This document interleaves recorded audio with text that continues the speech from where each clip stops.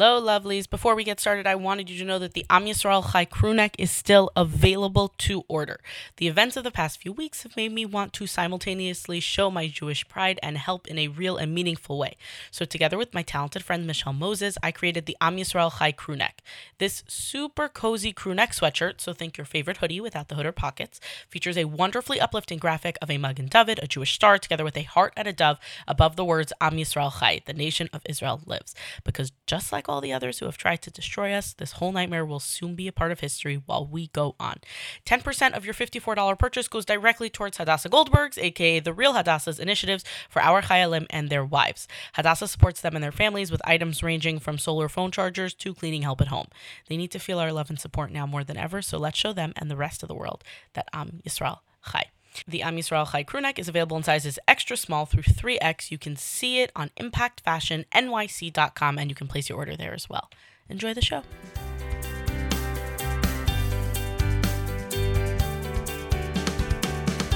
From Impact Fashion, it's Be Impactful, a show about the women making a difference in their own corners of the world.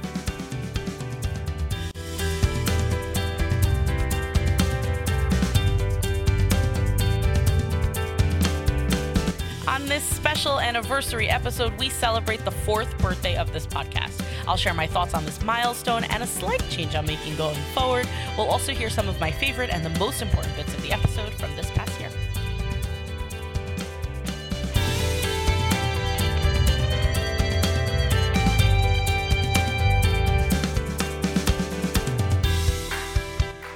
Hello, lovelies. It has been 4 years of doing this show, which honestly I could use a little bit of celebration right now, and we are using this. And I have to say, it has been really special what these past 4 years have meant for myself, have meant for this show, have meant for Impact Fashion as a whole. And it is really special to be able to share that with you, because the truth is that this podcast has been a huge part of how more and more people have come to find out about the work that so many different women do. And I'll include myself in that category. And getting to know all of you through the topics that you relate to most through what we discuss here has been really very special. There are almost 200,000 downloads on this podcast, which means that almost 200,000 times someone has sat down or done the dishes or gone for a walk or, I don't know, played this in the background somewhere, of taking the time, possibly for yourselves, maybe with somebody else, to learn and to discover what is going on in the world around you, and to hear from some pretty incredible women about what it is that they are doing. And it is really just, this is our birthday. This is a birthday for all of us to celebrate together. I mentioned in the intro, there's a tiny little change that I'm making going forward, and that is that I'm changing the question I ask at the end of all the interviews. This idea of asking the same question to everyone is not my own. It comes from Guy Raz, who is a podcast host who's probably most well known for a show called How I Built This. I have for sure mentioned it on this podcast before. It is probably my favorite podcast that I listen to. And on How I Built This, Guy interviews business leaders, usually people who have started companies, and basically just how they started their company, what that process was like, what the, what are the things that came up. And he tells the different stories of how different companies came to be. And at the end of every interview, he asks them how much they think their success is due to their own hard work and how much it is due to luck. Basically, like what role luck played in their success. And he asks that to everybody who comes on. What's very interesting to me is that a lot of times the answers are repetitive, but they usually reveal something about the type of person who you've been listening to for the past, hour and a half, however long it's been. And I always liked how when you have the same question asked over and over again, you had that same framing. Pretty much. A Guy has since gone on to do other shows, and he employs this same tactic. He has another show called Wisdom from the Top, which is usually with like CEOs, so not the founders, but like people who run major companies. And he asks them if leadership is something that they think they were born with or something that they learned. Most of them say learned, by the way, like the vast, vast, vast majority. And he has a different show. This just became into a commercial for all of Guy's shows. Hi, Guy, I'm a fan. His different show that's much, much more recent called The Great Creators, which is usually with like actors, musicians, those kinds of people talking about their careers. And he asks them if they think that creativity is something that, like, is it just a talent that you either have or you don't, or is it something that you think anyone can access? Vast majority, by the way, say that they think that anyone can access that, which I thought was very interesting. But it speaks to creativity as a skill as opposed to creativity as a trait, which I happen to agree with. I do think it's a skill, but a conversation for a different time. And so I like this idea of asking everybody the same question. And you know that if you've been listening to the podcast, then up until this point, I've always asked, what does it mean to you to make an impact?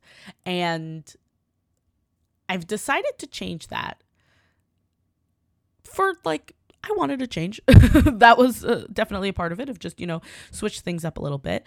But also what I found was that the types of what people really wanted to answer was the point in their life where they've had the most impact. A lot of times, what does it mean to me to make an impact? A lot of times people would say things like on my family, to make sure that the people around me feel loved and cared for, or something like that. And so I wanted to shift the question a little bit.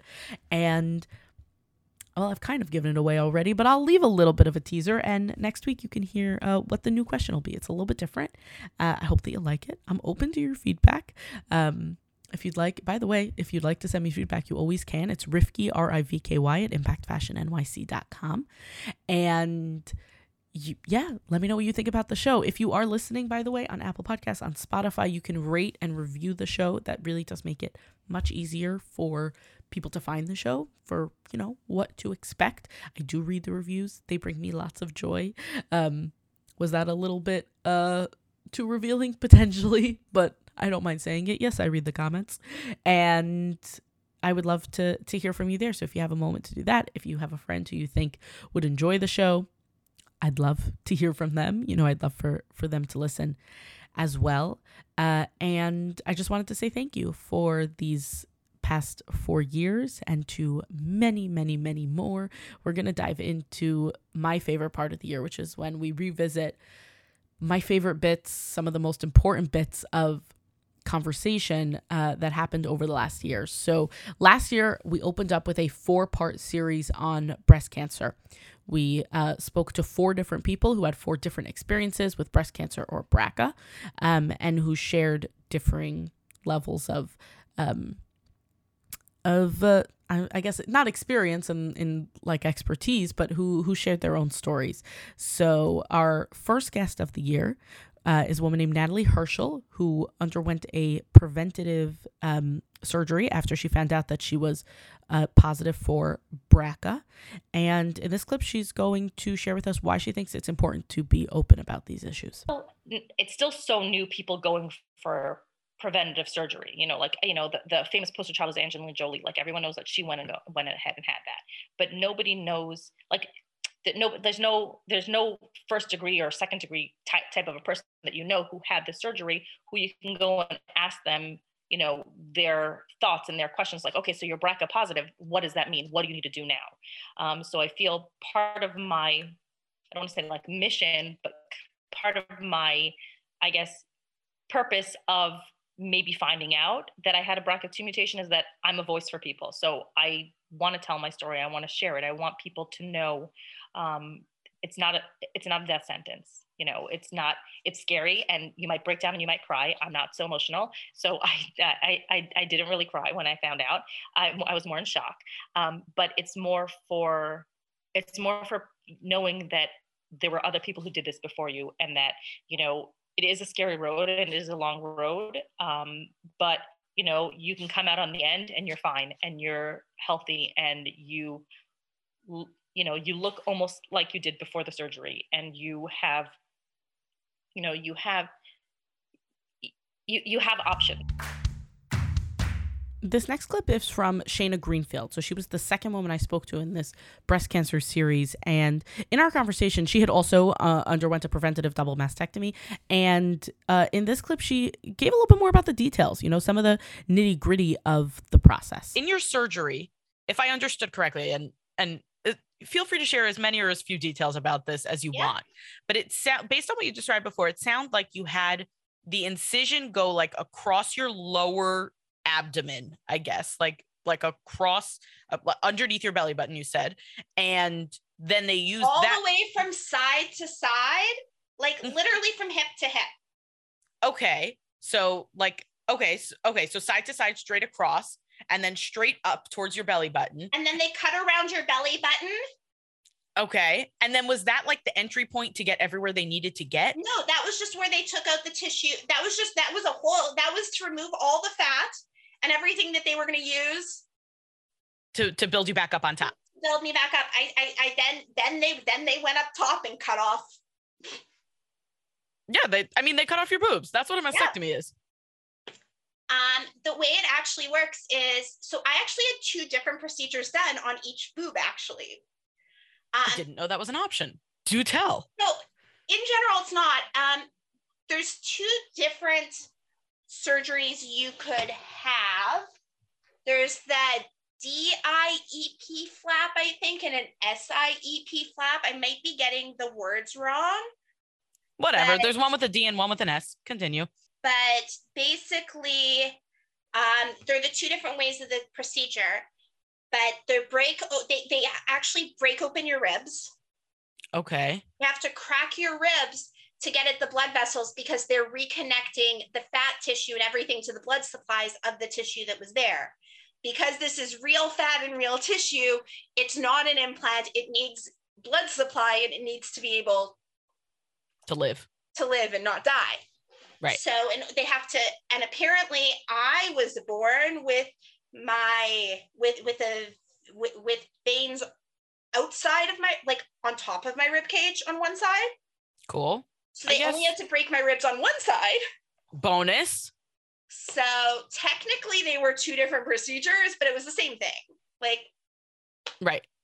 And then that was how I did. So I had a double mastectomy, but I never had to be without breasts for any point of time. And I knew that going in. And I think that made a big difference also in everything, because I didn't have, I have scars and I had drains. I had 4 drains hanging out of me when the surgery was over, 2 on either side of my hips because of the bottom part of the surgery. Like, cause basically I had 2 different surgeries. So I also had 2 hanging out right here. Of my like at your upper armpits, basically. Yeah. Those were the most uncomfortable part of the healing, was having the drains hanging out. Next up for the series, I spoke with Shana Aleyev. She is currently fighting breast cancer. That is still true today.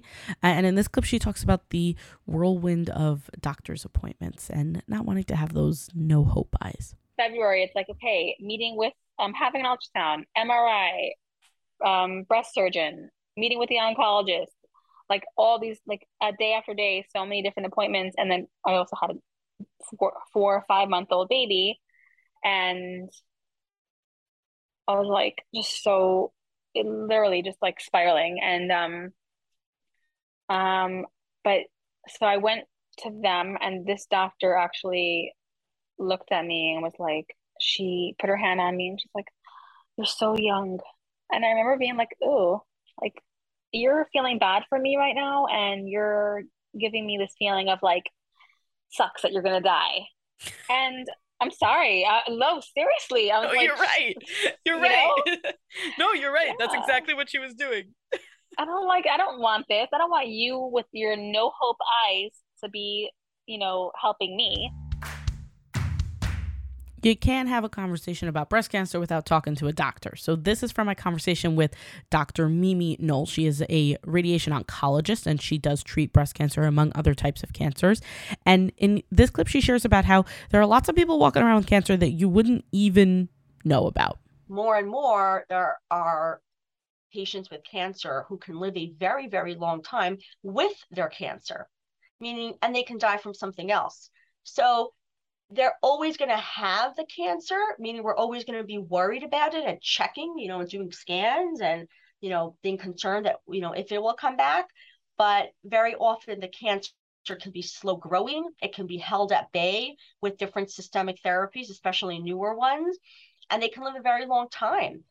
Specifically for breast cancer, this is even common, 10, 20 years ago, because certain types of breast cancer, specifically hormone positive breast cancer, women can unfortunately suffer from it for a very long time. Of course, it's sad they're suffering from cancer. On the other hand, it's, really a miracle that they're able to live with their cancer for so long. And that happens more commonly than people might think. There are a lot of women walking around with breast cancer that no one ever knows. They don't tell anyone. You'll never know. And that's just incredible. And then there are other women who, are living with breast cancer, and they also don't tell anyone. They could be going for treatment. They could look totally fine, and it could take, a couple of years until, unfortunately, they, the cancer, unfortunately, takes over and they die from it. Next up, after we closed out that series on breast cancer, I spoke with Shannon Lohr. This entire conversation is about sustainability in fashion. It's a really fascinating one. And in this particular clip, we discuss how shopping secondhand has evolved over the years. Even back to like the secondhand kind of route, back when I was shopping secondhand, it was like you go to Goodwill, you go to Salvation Army. Now it's like a curated shopping experience. You have like Poshmark, you have ThredUp, like you don't even have to leave your house. There's so many, and then you have like your brick and mortar secondhand stores where they are curated and displayed as if it's just a regular clothing boutique. So I think that shopping experience has gotten a lot better as well. So true. And also now it's not secondhand, it's vintage. Shannon. Yeah, exactly. It's vintage from Goodwill. Yeah. Didn't you know? Yeah. and that also, I think that's done. I mean, I'm so happy for secondhand clothes to have gotten that wonderful rebranding, because you're right. It's just having something be worn is that much more special, which is why it pays to be a little bit more discerning about the actual pieces that you bring into your closet, because if you're going to wear it again and again, then it becomes worth the investment, obviously relative to how much you're paying for it, but it can be worth a much higher investment. Yes. I love the blend of vintage and sustainably made pieces. Like I think that blend, and then just with the less is more approach of being like, again, very discerning about what you're bringing into your closet. I love seeing that that's sort of the direction that a lot of consumers are going. I do one sale a year, and that sale I always run as a choose your discount, where there is a lower discount amount, but you can still return the item. And then there's a higher discount amount where it is final sale. And during that sale, I always do a solo podcast episode, and we chat and catch up. And it's one of my favorite episodes to do, actually. And in this clip, I'm going to give you my rules for buying final sale. I have a couple of rules that I like to follow when buying something final sale. And these are just good rules to know in general, not just, for this particular instance of, deciding which discount you're going to use for the choose your discount sale. But a couple of rules that I like to follow. Number one, you got to trust the quality of the brand. You have to know who you're buying from. You have to know that the stuff is made well. You have to know that what you're getting is actually worth the price that you're paying. The way that you know that is basically through their reputation. If you've bought from them before, talking to people who have bought from them, checking out their reviews, that kind of thing. The second one is that you want to trust their sizing, because, you're buying something final sale. You want to have a reasonable idea that it will fit you. The main giveaway here, the key takeaway, is that you want to be looking for actual numbers and measurements. If a size chart says, medium is size 2-4 or whatever, medium is size 8-10, let's say, then that's your red flag that they're not taking sizing seriously, because size 2-4 or size 8-10 or whatever it is, sizing is not standardized in the United States. So that's just a title. It's not a real measurement. The size chart should say something like medium has a 38-inch waist or something to that effect. That's what you want to be looking for. If you are not sure about sizing with any brand, by the way, then you can, ask them some questions. How big is this waist? How big is that bust line? And then pay attention to their answers. If they don't have definitive numbers and inches to give to you, that's a major red flag in my book. So you want to know that you trust the sizing. The third thing is that you want to either know your size or be pretty confident about figuring it out. So that's something to to keep in mind as well, I actually size people via DM pretty often. And the way that I do it is using bra sizes, because bra sizes are actually based on real measurements. A bra size, so is like, let's say I'll use mine. I'm a 38B. So the 38 is an actual measurement. It's my inch measurement right underneath. It's your rib cage measurement. So it's right underneath your boobs going all the way around. And then B is the cup size. So your actual bust measurement, you're adding a number for every letter. So for B, you're adding 2 because AB, 1, 2. And my bust measurement is about 40 inches. And then it, goes on from there. So I actually size people via DM and email using their bra size as a base all the time, because it's an actual measurement that you can start from. And also I will then take into account their shape. So, we'll have a conversation about, would you say that you carry most of your weight up top? Would you say that you carry mostly around your belly? And then we could take it from there. Generally, when I do this, I would say that I'm about, I would say like 85% success rate, somewhere in that range. But there's some people who I know for sure that, I know for sure that I've gotten them right. And there's some people who I'm still deciding between two sizes for them. So especially when it comes to the Choose Your Discount sale, I have been letting people know what item, like how confident I am in the size, basically that they're doing and that they're, that we're discussing, and then they can make their decision from there. So, you want to make sure that if you're buying something final sale, you know your size, you're confident about figuring it out, and that you just have good information overall. Next up, we have Ronit Polantarsha. She is an Orthodox Jewish film and television producer. Since our conversation, she has since gone on to produce Jewish Matchmaking, which is a Netflix hit that she actually teased during this conversation with her. And in this particular clip, she's going to talk about Orthodox Jewish representation in mainstream media. I'm curious, to what extent do you feel a responsibility to give accurate portrayals of the community? Like, are you worried that the work that you're doing is just increasing people's stereotypes and is just making people not like Orthodox Jews more? Oh, well, that is actually like one of the reasons I wake up in the morning, I would say. Like, I can't overstate this. I feel that, like you were alluding to earlier, there's great responsibility if you're put into any position of, being able to make a difference.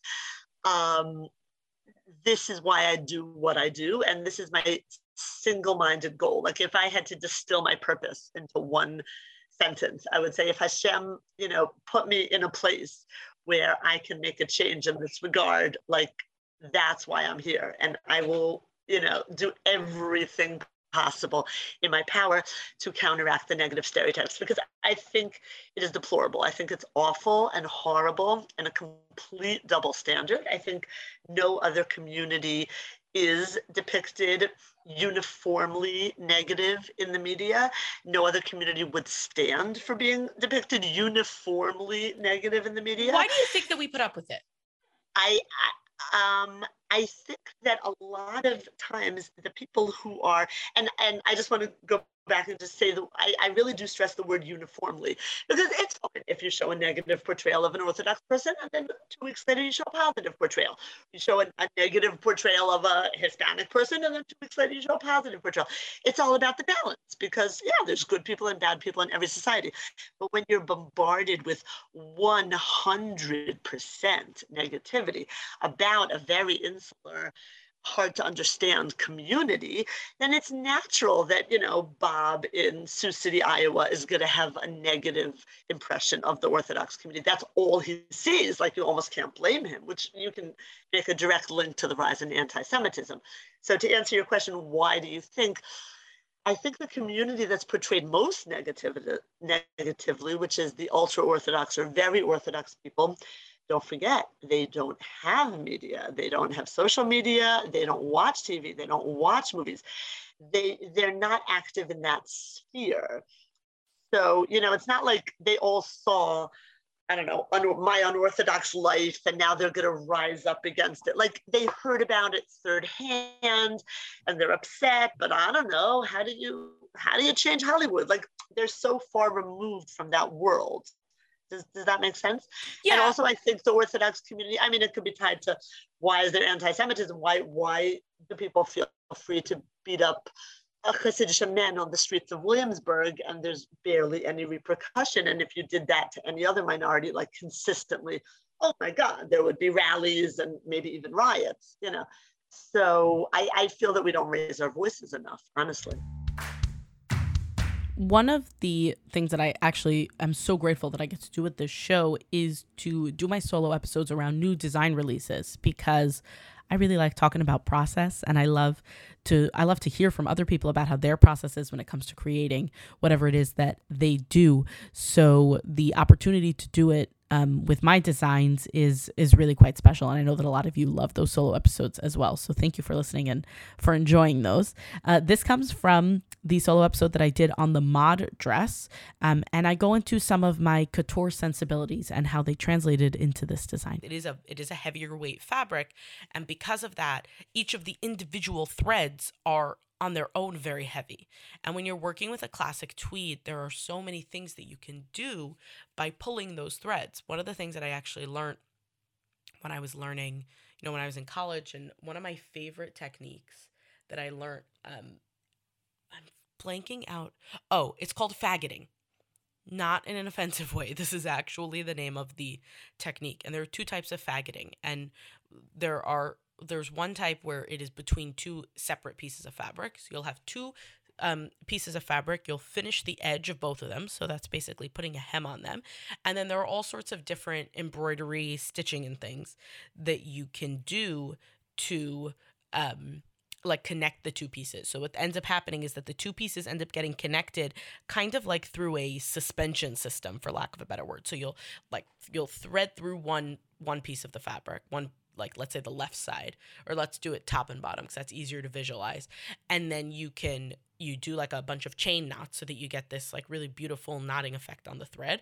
And then you'll take the needle and go through the bottom piece of fabric. And then if you do those chain knots, you do enough rows of them, then the bottom fabric is suspended from the top fabric and you get this very cool sheer effect. It was one of my favorite things to do. And there's two ways to do it. You can do it with two pieces of fabric, or you can do it within one fabric. So within one fabric, if you pull out the threads of a piece of fabric, but only in one direction. So we're talking about a basic basket weave. So you've got warp threads and weft threads, and they go up and down and side to side. And if you take all the threads that go side to side, and you take, let's say, a 1-inch wide section, and you pull out all of the side to side threads, then you get a float area. Like you get this area where you have just the up and down threads, and you can take those up and down threads. You could leave them as is, which is just like a beautiful, very light area effect to have in the fabric.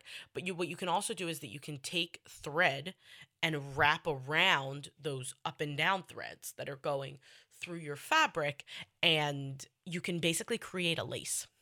It is stunning. It takes freaking forever also, but you can like create a lace within your fabric, and it's one of my favorite techniques to work on. And one of the things that, for me, coming from I have couture sensibilities. I am first and foremost a pattern maker and a dressmaker, and for a very long time, I made custom gowns, and I did that. When I say I made custom gowns, I mean I sat and I sewed custom pieces. I still offer custom pieces in my collection, but I'm not sewing them anymore. That is just not possible. It's possible. It's just not scalable. But either way, I still approach things with the lens of someone who really just wants to make pretty things. And when I came across this fabric of the mod dress and I saw how these threads were structured, I realized that this fabric was such that I could bring in some of those techniques on a mass scale. When I was putting together the 3rd anniversary episode of this podcast, so a year ago, I knew that Ruchama Jaffa Rosenzweig had to listen to her previous episode. It had been recorded almost a year prior because she was kind of towards the beginning of the year that I was putting together these clips from. And so we did a revisit, and it was really, it's one of my favorite episodes that I've ever recorded. And it was wonderfully reflective on her part. And I always appreciate how open Ruchama is willing to be. So in this clip from our revisit, she shares how adjusting expectations while not necessarily lowering standards led her to her perfect match. What I was saying with me and Mikey, in short, that like sometimes the things or the people you think that are not for you for different reasons, sometimes, you know, lower down your, not your standards, but lower down the high horse you're on, and realize that like it might not be what you pictured or what you imagined, but it's still the most amazing things, and it could give you a great life and have amazing life just because it's not exactly what you pictured. I feel like for me, like I pictured something so different, but what I got is so perfect for me. Do you know what I mean? Yeah, it definitely fits. And it may not be perfect for the next girl or a different girl that he dated, but it's perfect for me. And it's I couldn't have got luckier, you know. Everybody, I also think that a lot of girls, like, especially when you get older, you get comfortable. So like you're looking for reasons to say no to people, or you're looking for ways out. Cause like, yeah, being single is easier. It is. It just is. You're on your own schedule. You can do what you want when you want, spend your money how you want. It definitely is. But like, there's also nothing like settling down with somebody that is like your best friend 24/7. Yeah, it's a forever sleepover. Yeah, literally. Someone asked on Instagram last week, like, "Oh, what's your favorite part about living with a guy?" I was like, "It's like a forever sleepover with really good snacks." Literally. It really is. It's like forever sleepover. Also, Mikey finds me funny when like I'm not. So like, fantastic. It works. Yeah. It just, a lot has changed. You're right. Like also listening to that podcast, like, you know, last night I played it for Mikey at our dinner table. I was like, I'm going on this podcast tomorrow. This is like it. And he was like, you sound so energetic. He's like, it's not normal. Like, you're like, so like, I'm the first plus size. He's like, you were so like hyped up. He's like, we got to get that back in you. I was like, yeah, for sure.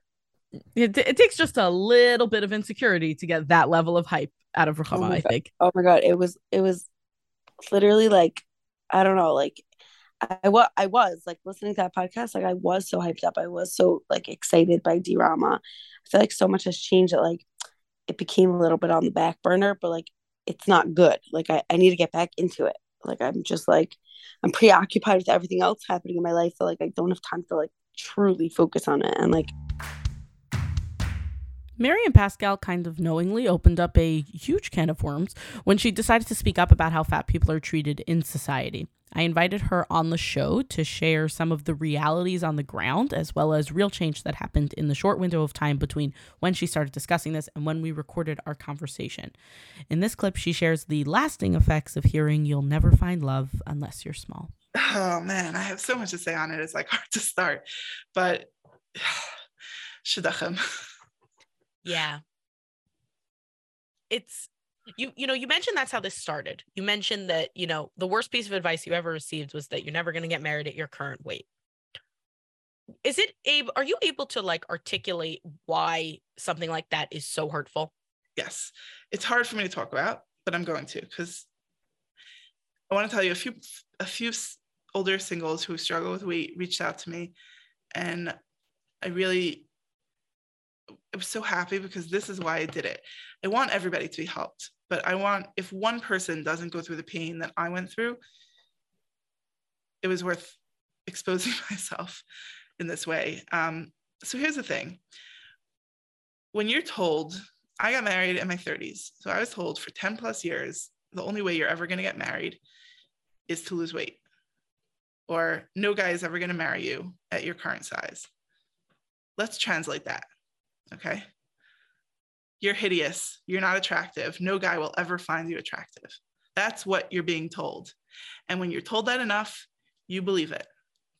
And so what happens is, and this is what happened to me, I believed it. I didn't believe I was never going to get married. Part of me maybe a little bit was like doubtful, but I believed I would get married. But what I believed was that one day I would find a man who would be a good enough human that he would look past the way I look and appreciate who I am on the inside. And that's terrible, because that's not what you're looking for. You're not looking for someone who thinks you're good enough. You're looking for someone, and you will find someone who thinks that you're beautiful and that you look beautiful, and who's not bothered by your size, but is attracted to you at your size. And here's the problem.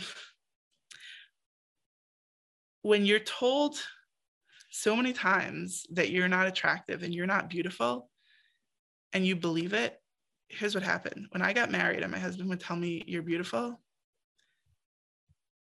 I didn't believe him. And I wish I could tell you that that changed, but we're married 2.5 years. I'm very happy. He's an amazing, amazing person. And he tells me every single day that I'm beautiful. And every single time he says it, I don't really believe him. And that's so awful. And I don't know if I'll ever fully believe him when he tells me I'm beautiful. Shauna Brodman is now the owner of Set with Style in Florida, but her path started as an OT. In this clip from our conversation, she shares what she thinks could have prevented the need for her career change. I do think, and this is my humble opinion, and this could be only it was my school or my city or my education, or I didn't do the legwork for this, but I strongly believe that high school girls do not have enough help choosing a career. I think that it could happen to anyone to change careers, but I very strongly think that there are many, many, many, many, many options out there that people can find fulfilling, and we're only exposed to a very limited number of them. So if I'm going to be choosing between doctor, physical therapy, occupational therapy, special ed, speech therapy, accounting, or in my days, there was probably one more like graphic design. Those were my options. That was what I was exposed to. That was, this is like, you're going to choose one of them. So which one are you going to choose? So process of elimination brought me to OT. I don't think it was the right field for me. And I don't think it's the right field for many, many people that I know that go into their field and, leave it pretty quickly, because I just don't feel like there's exposure to the 9,000 other options you can do with or without education, with or without formal degree, college, whatever you want to say. There are so many options out there that everybody can be exposed to and everybody can learn about and really, love what they do, as opposed to just choosing from, what your high school showed you as like the 10 options you're going to choose from. Chelsea Bear is a disability advocate who mostly shows the simple of tasks online, walking. In this clip, she shares how she feels when people stare. Does it bother you when people look at you funny? Yeah, it definitely does. It's something that I know that I'll never get away from. So there's definitely some moments where I'm like, wow, I wish I could walk into a grocery store without everybody stopping and turning and looking at me. But again, knowing that it's something that is never going to change, I kind of have always had this mindset. People are going to stare at me, so I might as well give them something pleasant to look at, which is why I kind of always have a smile on my face. I always kind of want to prove to people that just because I'm disabled doesn't mean I live this sad or, unexciting life. So that also kind of contributes to my mentality of just showing people that I'm just a regular person. And, even though I get a lot of stares, I hope to change someone's perspective along the way. Sarah McElroy is an author and journalist who wrote Raise to Rise about those leaving their jobs post-COVID in what became known as the Great Resignation. In this clip, she shares some of the data and why it was mostly women who took part in this major reworking. Why do you think that it was mostly women who, I don't know if there's any real data to support this, but anecdotally, it seems that it was, there is. Fantastic. There is data. Yep. So why do you think it is that it was mostly women who, made these evaluations and, in droves just started quitting their jobs? Yeah, definitely. Well, so the data that I can find as far as the month by month Great Resignation gap, they were able to definitively say women are leading the Great Resignation. At its peak in 2021, the quit rate for men was 4.4% and the quit rate for women was 5.5%.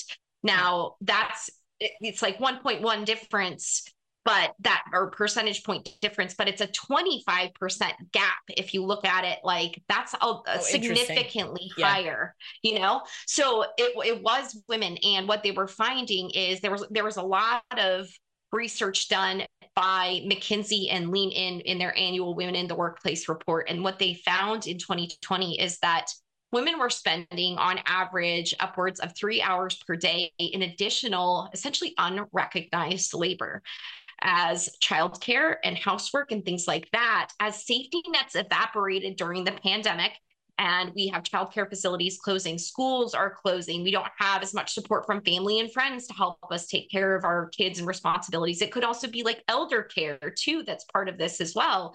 Women were spending upwards of 3 additional hours per day. Now, fast forward one more year, the report comes out again, that number has held strong, and 1 in 3 working mothers are considering either downshifting or leaving the workforce entirely. Then in April of 2022 of this year, Deloitte did a survey of 5,000 women and found that more than 50% of them are saying that they have increased stress. 40% are saying they're burnt out and have either poor or very poor mental health. And 50% want to quit their jobs in the next 2 years. On a 5-year horizon, that skyrockets to 90%. Only 10% of women from that survey intend to be with their current company 5 years from now. Like, those are red alarm numbers. And if we think about like just all of the inequity that was in the workplace to begin with pre-pandemic, and I was one of those people, I will admittedly say, I never wanted to look at gender in the workplace. I felt like very strongly that we should be looking at other forms of diversity and racial and sexual orientation and, you know, ethnic, all of these things, religious, et cetera. But for me, because of where I came from, and I never wanted to be looked at any differently as a woman, I didn't want to accept that there were gender differences in the workplace, but they really were still there. And now on the other side of it, with all of this extra stress, the 2022 Women in the Workplace report comes out and finds that women leaders are quitting at a rate of 10.5%, the highest that they have ever recorded in the study. The gap between women and men is higher than it's ever been. And to put it at scale, for every 1 female director promoted to senior ranks, there are 2 walking out the door. This next episode was a little bit of a combo. It was both the solo episode for The Piping Dress, what turned out to be a very popular piece in the collection, and also about the opening of The Address, an American Dream Mall, which was the first in-person, real, physical place where you could go and see my design. So in this clip, I share a little bit of my feelings on that. The space is really surreal. And I know I've said so many times how large it is, but it's so big. And what is crazy about that, aside from the fact that it is enormous, it is also gorgeous. It is like, buy something if you want, but come just to see it, because it is a gorgeously designed, beautifully put together space, which I think is so difficult to do when you have so many different brands that each have their own identity, but you really do get each brand identity from their space while also having this beautifully cohesive, really just wonderfully gorgeous space. And the thing that I think that the reason why the size of it keeps striking me, the reason why the size of it is something that my brain just keeps going back to, I mean, most of the brands that are in this store, I think almost all of them are for sure less than 15 years old, maybe even less than 10. And that's crazy to see, the amount of growth that there has been in the modest fashion industry in such a short amount of time. And then when you also consider that, I mean, these are almost exclusively women-owned brands, almost exclusively designed by Orthodox Jewish women, almost exclusively intended for Orthodox Jewish women, or really anyone who dresses modestly. Seeing, and a lot of the women who run the other brands that are in this space, a lot of them are my friends, and seeing all of this work come to life and be so, I don't know what the word is, just so apparent, it's just it's so real, it's so tangible. Seeing all of that that really blows my mind. And the fact that there's this giant space with all of these businesses it's awesome. in my work, I've gotten the pleasure of knowing lots of people, and I consider myself especially fortunate that I've gotten the chance to meet people who are very different from I am, and for the most part have been nothing but delighted with spending time with them. And this next episode is with someone who has become a dear friend of mine. Her name is Blair Imani, and she's talking in this clip about anti-Semitism in the most progressive of spaces. I'm a progressive, but I'm my own person. And I have also found that the people who are outwardly and openly anti-Semitic and do so in this way that is quote unquote tolerated or allowed, they are also against other aspects of me. They're against, they tend to be extremely homophobic. They tend to be extremely classist. And it's like, I think that there are some people in the progressive spaces, I don't think I know that there are people in the progressive spaces who they don't want to get free. They want to duplicate systems of harm. So they just don't want to be the last person.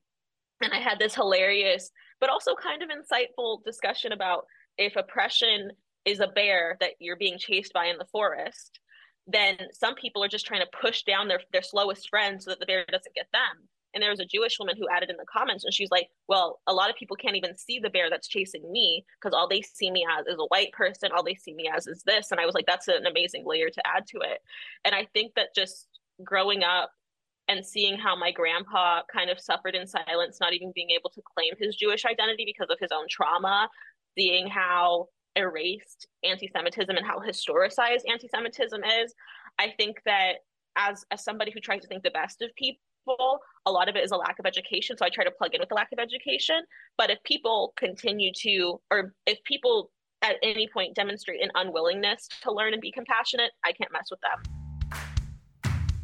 Shoshana Gates Jaskol is an activist in the Orthodox Jewish community, specifically when it comes to women's issues. I think she's pretty awesome.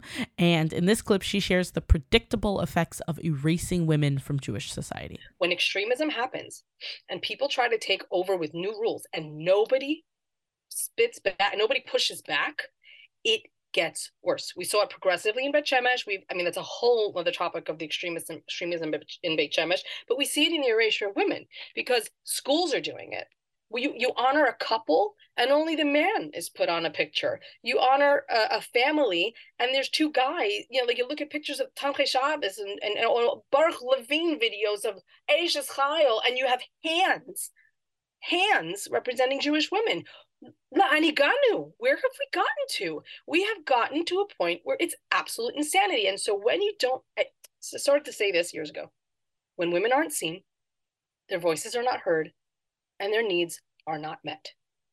Whether it's breast cancer, whether it's agunot in the Beit Din, right now I'm telling you, when you don't see a woman as a full human being, when you can erase her face, of course her freedom doesn't matter. Of course it doesn't. And there are people who will say that's not true. And I know there are listeners listening right now saying, absolutely, there's no such thing. It's not the same thing at all. Yes, it is. And I feel confident in telling you that because I've been studying this for over a decade. I have interviewed literally hundreds of agunot around the world, not one community, not one segment of Judaism, all of them. I remember Faye Sukenik is a wonderful woman. She's a Haredi woman here in Israel, and she herself went through a divorce, and her family did not talk to her through her first divorce. And she started an organization called Ba'asher Tilchi, which comes from Ruth, which Ruth said to Naomi, Ba'asher, where you go, I will go. And it helps Haredi women through the divorce process, not legally, just to be there for them, because they are abandoned. When they finally speak up for themselves, they are abandoned because they're stepping out of line. And she said to me, I have this on video if anybody wants to see her interview. She said, Haredi girls are taught you don't speak out, you don't talk about your problems, you are mevater. She said, to get a woman to be able to advocate for herself in the Beit Din and to say, I want out because I'm in pain, because I don't want to be hurt, because I need differently in my life, is a whole process because she's been silenced and made quiet and invisible her whole life. One of the things that we did this year was that we revisited Keshet Star, who is the director of Ora Agunot, which advocates for Agunot in our community. And the truth is that sadly, we're still talking about it. In this clip, she shares why it is in the get refusers' best interest to lower the level of conflict in their divorce. Playing devil's advocate here for a second. The marriage is over. We haven't lived together for, Yes. I don't know, let's say a year. We haven't lived together for a year. There's no chance of reconciliation. We've gone to all the therapy. We've done all the shalom bayis work. This is not happening. If I give the get and then I get a deal that I don't like, I do the right thing. I give the get, when it has become clear that this is not going back. And then we start negotiating, and then we start, ironing out all of the details. And then, I'm speaking as a man, but we do know, I feel like we should say this. We do know that there are cases where the woman refuses to accept it.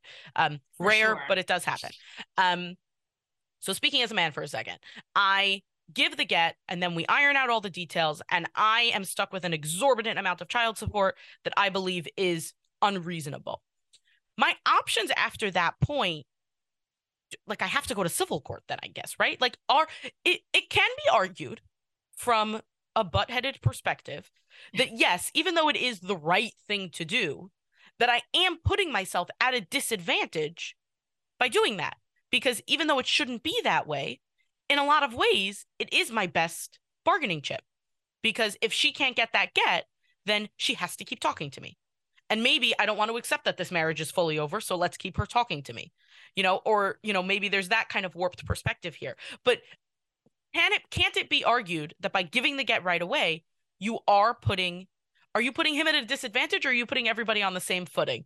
I'm thinking out loud here. What are your thoughts on that? So a few things. First of all, I would overall say you're putting everyone on the same footing. And that's, of course, keeping in mind that there are so many factors that go into divorce unevenness. I would argue that the biggest factor is who has money and who doesn't, because the representation that you're able to access is such a game changer in divorce. But I would say two things. Number one, I think a lot of people do naturally think that way, and that's why we need a clear social boundary. Because in the moment of divorce, many people feel anxious, they feel pushed against a wall, it's a scary time, and they might feel a real instinct that I have to keep this get to protect myself. So I understand sort of the emotional process that might be behind that. And that's partly why I think it's so important that as communities we push back. Because if we leave people to their own devices, they will do this because it's scary and it feels like a protection. What I will tell people, though, and what I've told many get refusers, is that ultimately this actually doesn't work. And here's why. Divorces can range from higher conflict to lower conflict. Once you are in a higher conflict territory, that means a couple of things. First of all, it means that you will spend hundreds of thousands of dollars getting divorced. So whatever money you had, you're not going to have very much of it at the end. So there's nothing left to split up. Exactly, right? Okay. Because everything, your attorney's children will go to a very nice college, and you will have a hard time paying your rent. And so that's number one. And number two, when a divorce is really explosive, what you end up with is a custody arrangement. And I'm using custody as an example because that's often what people are concerned about. You end up with a custody arrangement that is very rigid.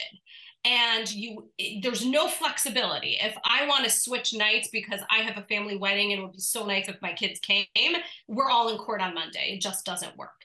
And so what people end up with is actually less time with their kids because the schedule they have is so restrictive that they don't have the ability to adjust the schedule as schedules change. You can have a whole custody arrangement worked up and then someone signs up for gymnastics and it's all over. So you actually really need an ability to work together and be flexible in order to allow the custody arrangement to naturally modify as circumstances change. What would happen in a low conflict situation? What'd you say? What would happen in a low conflict situation? Let's say, I have that family wedding. I would just call up my ex and say, can we just switch nights? And they would say, okay. Exactly.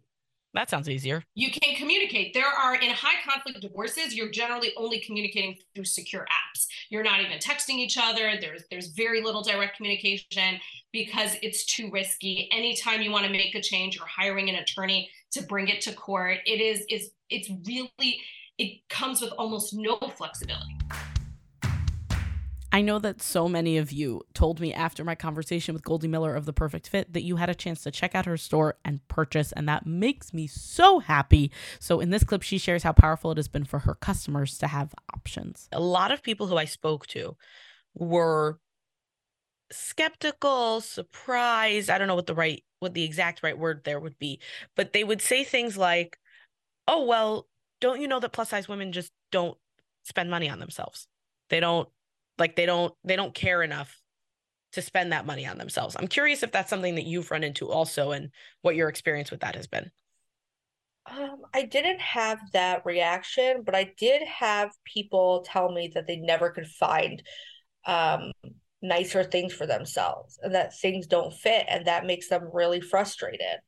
And especially when they go into a regular store and they don't carry their size about something that they really love. And that's one of the things that I really wanted to do. I wanted you to come to my website and everything is an option for you. Anything that you might like, you can get. It might not fit you and it might not look good on you, but everything you want is an option. And actually, I've had a lot of women come to my pop-ups and be really surprised when they find something that fits them, that looks beautiful. And a lot of the time they say, I don't know, like I really don't wear, fancier stuff. I guess what you're saying is that they don't try and go find fancier looking things because they think that they won't find it. Right. And, they come to my pop-up and they try it on. They're like, oh my God, I didn't even know this existed. This next clip is from the solo episode that I did when the Focus dress was released, and that was also when I sized myself up when I went from a 12 to a 14, not because there was anything wrong with the dress or wrong with me, but just because I myself had gotten bigger. And in this clip, I share a little bit of my thoughts around sizing up. And I think that it's important to acknowledge that even when we reach a point in our lives when we are comfortable in our skin, that does not necessarily mean that we feel that way 100% of the time. In fact, I think that it does not mean that we feel that way 100% of the time. And I know that you've heard Ruchama Rosenzweig from D-Rama on this podcast say that she would love if I spoke more about posting myself, with my stomach rolls showing or whatever. And I've been thinking about what she said a lot, and I still don't really have an answer, because there is a certain aspect of, this is my job. This is what I do. I post myself wearing clothes. And if this is how I look in clothes, well, then I just have to do my job. And I think that for me, which I know is not something that most people have, I think that for me, sometimes approaching it as, well, this is my job and this is what has to happen for my job has certainly been helpful. And I also think that a big part has been letting go of the idea that I have to feel 100% confident 100% of the time, because I don't. Flourish is an organization providing support for NICU parents. In this clip, the founder, Jody Claristenfeld, discusses the loneliness she felt while her daughter was in the NICU. I also just felt so alone. There's no other way to say it, and it sounds very trite, feeling so alone. Similar to you, I knew no one that had gone through this experience until, out of the woodwork, someone said, oh, my cousin, this, or you didn't believe that my brother's sister-in-law's, things like that. And so, but even then, yes, logically, you're not alone, but who are you going to speak to in order to feel not alone? Because people, and myself included, right? When you're presented with a situation with a friend that you don't know what to say, sometimes you say something that is just wrong. and makes the person feel worse. Well, at least the baby is out of you. Well, yes, but that doesn't mean that it makes it harder, any easier, excuse me, to leave the hospital day in and day out and leave without my child. No one expects to give birth and not come home with their child. So having someone that I could talk to who fully understood the experience. There was one nurse that I loved in the NICU, and she had a very similar experience to mine. And I felt like she totally understood. Even the doctors and nurses there who didn't give birth prematurely, by virtue of their job and just being such compassionate people, they understand, but their sympathy still didn't rise to the level of empathy. Miriam Schulman is the author of the book, The Entrepreneur, about making it as an artist. In this clip, she shares the things entrepreneurs don't realize are getting in their way. But what people don't talk about is belief in your customer, belief in your audience. And that is where we sabotage ourselves the most. So my favorite way of explaining this is, I don't know what you design, but let's pretend it's a custom wedding dress and you've worked it out and you think you should charge $10,000 for it. And you're thinking to yourself, oh, she won't want to pay that. Or, they won't pay for that for my art, or I'm just starting out, so I shouldn't charge that.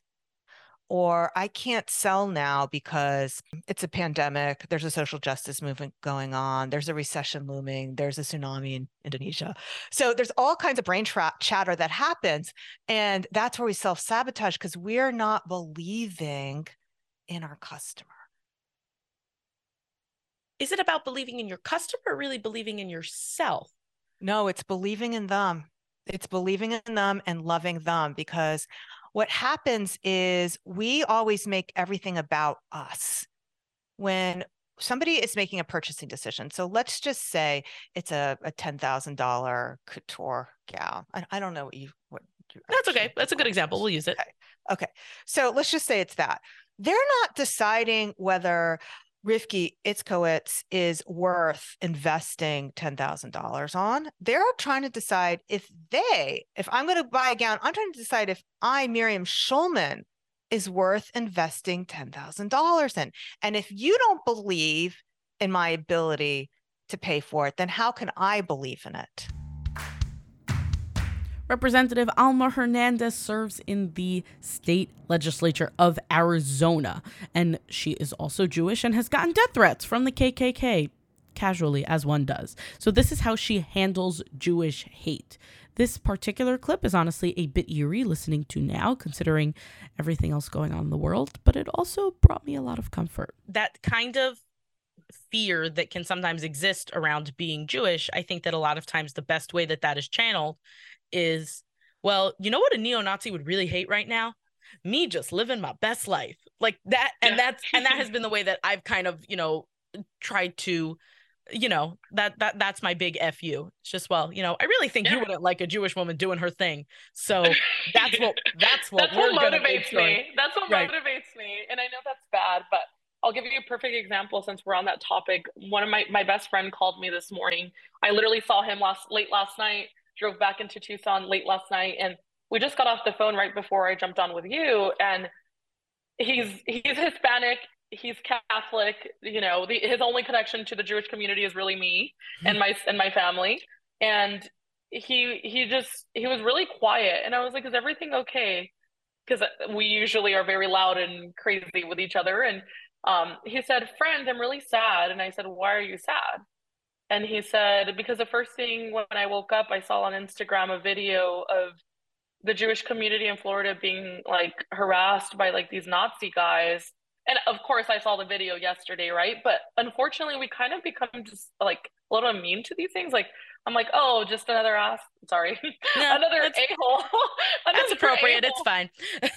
another, not nice a very not nice person just making another statement that must make them feel really empowered, right? But he said something that really like kind of impacted me in a way because we hadn't really talked about it. And he just said, "Fred, I'm really sorry." And he said, "I feel really bad." And I said, oh, I'm like, "Well, thank you so much for like calling me and telling me this. Like, I really appreciate it." He just said, "It made me really sad that we're in 2023 and this is still happening." This next clip is from the solo episode I did around the release of the Shift flutter dress. And this style was created because a lot of people have insecurities around the waist seam, and I wanted to create a version of the flutter dress without one. So let's dive into that hang up around waist seams. This insecurity around a waist seam was one that I didn't really understand, especially because, and I've done this as an experiment in my line, I have pieces in the line that are fitted through the waist, but do not have a waist seam.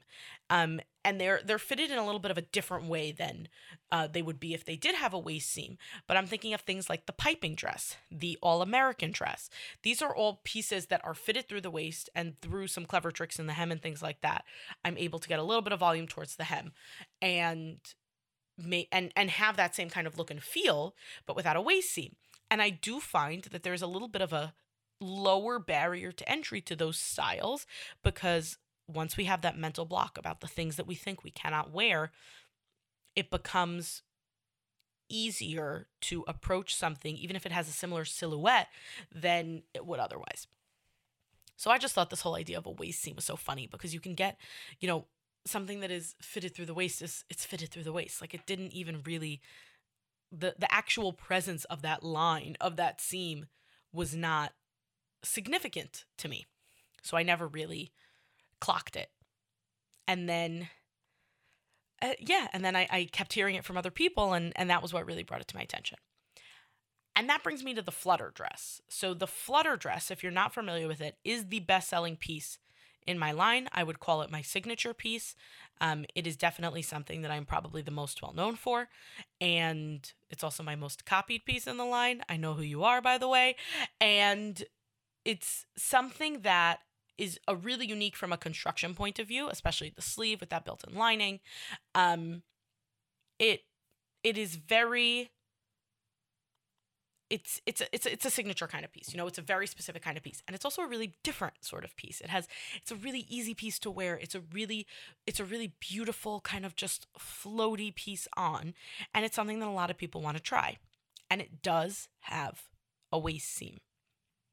And what I found so interesting, again and again and again, when it came to the flutter dress, if there was someone who was trying it on with me either around, or they were messaging me as they were trying it on at home, more times than I thought I would hear something along the lines of, "I ordered this against my better judgment. I really felt like I can't wear anything with the waist seam, but I loved it so much that I decided to just go for it anyways.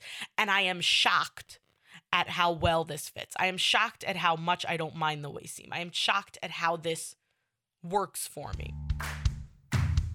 Mussi Epstein is a stylist and friend, and in this clip, we are going to explore the issue of body image and how she approaches it with her clients. I don't even want to speak from that place of struggle, because I do not know what it would be like for someone plus size.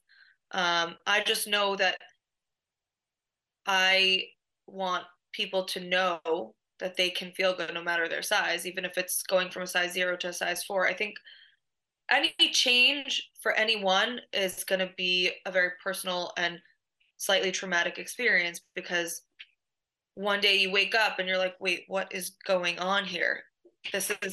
I'm not used to this. And the second you get used to something, it changes.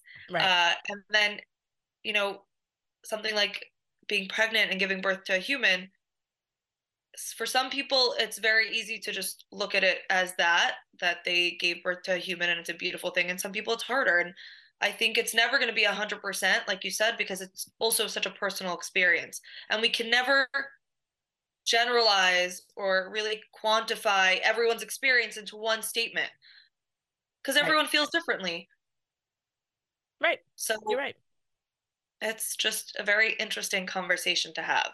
And I think part of me is like, oh, I can't believe I'm having this conversation, because I'm not a big person. I know I'm definitely lucky I'm on the smaller side, but for me, over the years, I've definitely gone up and up, and I do know what it feels like to just wake up and not really like what's going on. And I think that there's just so much judgment on ourselves and on others, whether someone's too skinny or too big or not skinny. It's just like, it's never ending. Because we're not just critical of ourselves, we end up being critical of others. And it's an interesting cycle that we put ourselves in. There are very few people in the Jewish world known only by their first name, and Francisca is one of them. She is someone who likes to bring up issues, likes to stir the pot a little bit on her show, The Francisca Show. And in this clip, she discusses what makes a kosher versus not kosher issue. So the acceptable issues, do you mean by kosher issues? I just mean, like, I feel like there are hardships that we allow people to have. Like miscarriage. So, mishpacha, I'm so happy you're bringing this up. I just had a conversation a couple of months ago with somebody. Kosher issues and non-kosher issues. And the reason you're more taboo is because you talk about the not-kosher issues. Meaning somebody who has a hard time dating and they're single for a long time. That's a kosher issue. Right. You know, if you're having if you have some interesting sex kinks and you can't control yourself and you're cheating on your spouse, that's not a kosher issue, you know? Or, okay, not even cheating on your spouse, but you sleep in one bed because you don't want to have two beds in your house. That's something that just comes to mind, you know? Something private. That's not a kosher issue. What's another not kosher issue? Eating not kosher. Or not keeping Shabbos, not kosher issue. What do you call that?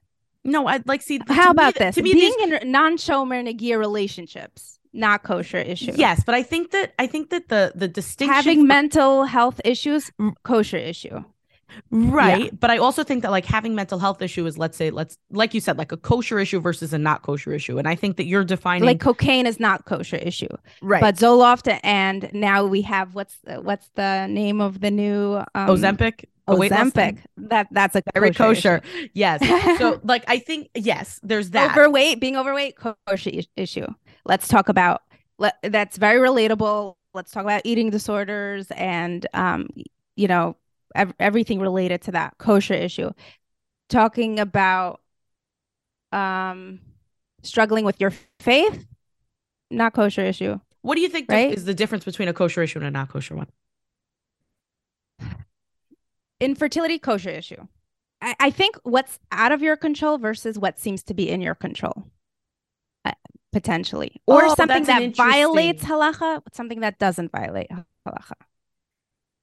Right. So see, I put those in two separate categories. But yes, I hear the difference. This idea of like infertility is not something that you did, right? Like, what is it? Like 25% of women will miscarry in their life or something like that. As opposed to like, if you are struggling with eating kosher, that's something that you are actively doing. So just don't do it. One of my favorite episodes every year is the one that I get to do with my mom around Mother's Day. And based on the feedback I've gotten, I know that you guys are all fans of hers also. Me too. So it works out for everyone. And on our episode this past year, we spoke about why it works for me to run a business from her house. We also debate the level of stuff that I have laying around the house. And I would also like to just say, and I can get the final word because it's my show. Since this has been recorded, the levels of containment have definitely risen, and there's nothing of mine on the main floor of the house, which will make sense after you listen to this clip or go back to the whole episode. Well, we work with each other. You know, when stuff comes up, I remember when in the very beginning I told you can have the room, but I need to have it workable when I need extra bed space. Remember, Right. There used to be a high riser here. Right. In the very, very, very beginning, there was a high riser, and I said, when I need access to that bed, you need to provide it to me, which you told me you would, but then there was just so much stuff on it that at some point that was just ridiculous. You're lucky I never needed it because it got buried. It got buried, and then we gave it away. Right. If it had really needed to happen, then I could have worked it out, but Right. we just never. It didn't really ever get to that point. And now we have a situation where we do use this Right, room. but I have rollaway beds. Right. So we have the beds that if we can either put babies in here in pack and place because they're contained, or we can put adults Like teenagers. Right, who know not to touch stuff. Who know, right. And who won't get hurt from like sewing machines. From sewing machines and won't go exploring and stuff like Right. that. You can't put a 3-year-old in here. Right. Yeah, that would be a very bad You idea. can't do that. But if someone's in a playpen or someone's and we have the rollaway beds. Right. So, things came up and also, to be perfectly honest, it works because I choose not to see that your stuff is all over the house. I would like to clarify. Oh, please. I am not done. Oh, please. All over the house is a strong statement. Every floor of this house True. has something of yours that is business related. Fair. Okay. Fair. Every floor. I will give that. However, they are contained. Large containers. No, they are not. No, they are not. The closet that has all of your extra fabric is spilling out all over. The door doesn't close. Let's get real. Oh, that's true. I forgot about that closet. The door does not close. That's the true. back room. Do you want that door to close? I could make that door close. That would be lovely if that door closed. By the time this episode is published, that door will close. So it works because But also, let's not pretend like my stuff is the only stuff that's making a mess in the basement. It is. I didn't say that it is, but I gave you an entire closet. First, it was only going to be this bedroom.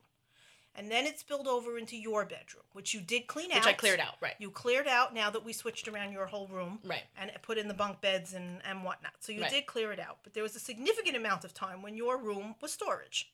Right. Remember all your patterns were in your old dresser? Yeah. Yeah. That was fun. That was nice. And then it became I don't even know what they're called. They're not mannequins. Those things that hang. Oh, they're hangers with boobs, basically. Yeah. They're called half mannequins, I think, or something like Whatever. that. So we've got at least a dozen of those down in the basement. If anybody wants one of those, by the way, DM me. You can have them if you can get them from Queens. I really just need to get rid of them. Oh, for the love of God, somebody want them.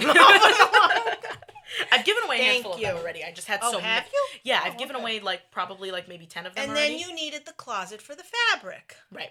And then you needed the back room for your boxes. Yes. That's, I think, the biggest nuisance That is the pile of boxes. So I have decided not to make myself crazy about this. She has her very zen face on, guys. No, really, because I could have told you, I could have told you, no, it's enough already. It's enough already. Right. But I'm figuring this is all temporary. Right.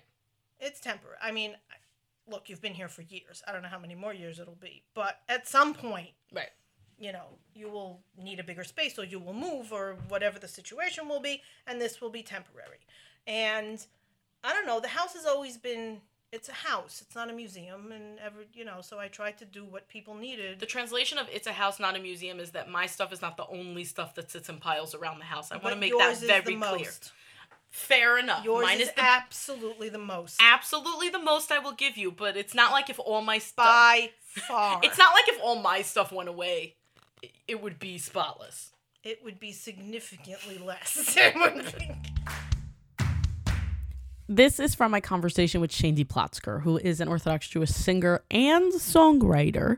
But in this clip, she shares about never seeing herself as a songwriter and what it took for her to move past that and start releasing original music. I never viewed myself as a songwriter, ever. Even though, and this goes back to exactly what I was saying before, that sometimes we don't see who we are or our own greatness because we're from the inside and we're just like, oh, yeah, but, But if we were watching somebody else do what we're doing, we'd be like, wow, you're incredible. That's so cool. So I definitely had that in terms of songwriting because growing up, even though as a teenager, I was hired to write people's family birthday songs and, parents' anniversary songs and songs about them, to commemorate someone that they lost. I was doing that all the time and I was constantly writing songs, but the career that I'm in now, I didn't always them out. It was like someone would come to me with a song and I would, I don't even think I fully trusted myself to write an entire song. I think it was easier that way. If someone came to me with the bones and I was like, oh, here's the meat. And I kind of what does that look like when you say someone's giving you bones of a song? Someone else has written melody and you're adding lyric, or what does that practically look like? Well, no, because that would be the whole lyric. But I'm saying someone would come to me with a basic idea of a song or lyrics I don't like to actually use specific stories in case like it ever ends up hurting someone. But like imagine that someone came to me with a song about, I don't know, like dishwasher soap, you know, and I want to hear it. Yeah, by the way, guys, dishwasher soap coming your way. And it was like a good song, but it needed a lot of tweaking. So I was like, oh, okay, this is great. Let me fix it up. I would not consider that a song that I wrote. Because okay, even if like they brought to you a song about dishwasher soap and you're like, but wait, we need to talk about the sponge and the sink and like everything that's happening around this soap and all of the things that this soap could grow up to be. And what about the pot that the soap is cleaning? So you're starting with like a whole different, you take it into a completely different direction. And even though you're putting a lot of work into it, you don't necessarily think of it as your song. Most definitely. This next clip from the solo episode that I did around the drawstring dress is all about dressing for summer. There's actually some great tips in there around like how to just be comfortable dressing modestly in the heat. But in this clip, I talk about the absolute garbage that it is around trying to get a summer body. I don't want you to be thinking about, and I hope that you're trying not to, or maybe you're not, but for me at least, this nonsense garbage about like getting a summer body. We have better things to do in our lives than worry about the different ways our bodies are perceived only because of the season. Like we just have better places to be, better things to be talking about, better things to just be occupying our space with than, well, what are the new ways my body is inadequate because now it is warmer outside? And I understand that there's a certain pressure here around like a bikini body or something like that, that if you dress modestly, you might not feel, perfectly frankly, because you're not displayed in that way. And in a way we are, I think, I was just about to say that in a way we are kind of free from that, but I don't know if that's true. I don't think that people who dress modestly have less pressure to look a certain way, but maybe we don't have that specific pressure of looking good in a bikini. I'll give you that. But I think that the fact that this type of messaging is just rampant this time of year, I think that to say that that doesn't affect us on some level, I think that's foolish. And I actually recently saw the best thing. It was something like I'm not working for my summer body. I'm working for my old lady body. Strong bones, good back, great knees, something like that, which I thought was great. Robin Schick is one of like technically super, super close family friends, but like that is not enough. Robin Schick is my aunt, even though we're not technically related. And she is also a super talented and experienced educator who has worked with both boys and girls. And in this clip, she's discussing why she thinks that social media has possibly been more damaging for boys than for girls. They're more likely, I think, in the most part, to be risky. They're just more likely, which is why I cringe every year multiple times when they came to show me their driver's license, and I'm like, oh no, because they do. Honestly, there's not many a year there wasn't a crash. Thank God nobody, because they're risky with a lot of things, and if they feel, I think it's kind of funny. Girls want to do better. Boys give up more easily. Boys like, no, I'm just gonna. There was a place in the library of the school in GRS where you could totally hide. I love these things. I totally hide. Except I knew that place, and you just would have kids who would just go there and just either put on some of them weren't even on the internet, by the way. Some of them were listening to music, these big headphones, and I'm like, do you think you should go to your chemistry class? Nope. Okay, I was like, okay, I should know how to ask a question. That was wrong because I just said, should he go? He said, no. That's an answer, right? One of the major milestones that I reached over this past year was the ability to expand the collection to also include sizes 26 and 28, which was something I had been working towards for a long time, and it was very special to get to do it. And when it came time to talk about how we're going to publicize that, how we're going to let people know, I was speaking with my friend Miriam Pascal Cohn, who you heard from earlier in this episode, about what was the best way to do it. And she suggested that we go live together to talk about all of the everything that goes into sizing in the fashion industry, and to raise awareness for the fact that my collection was now going to be available in sizes 26 and 28. And she did. It is a fantastic episode that you should definitely go back and listen to if you haven't already. And in this clip, we discuss bias in the fashion industry. And when I expanded my size range, what happened was twofold. I got a reputation as being a plus size line. And there were some stores that had a hesitancy to carry something in a size 2 that was also available in a size 24. They felt like smaller women would not want to wear what larger women were also wearing. Almost universally across the board, whenever I say this, everybody's jaw drops. I just don't think that it's true.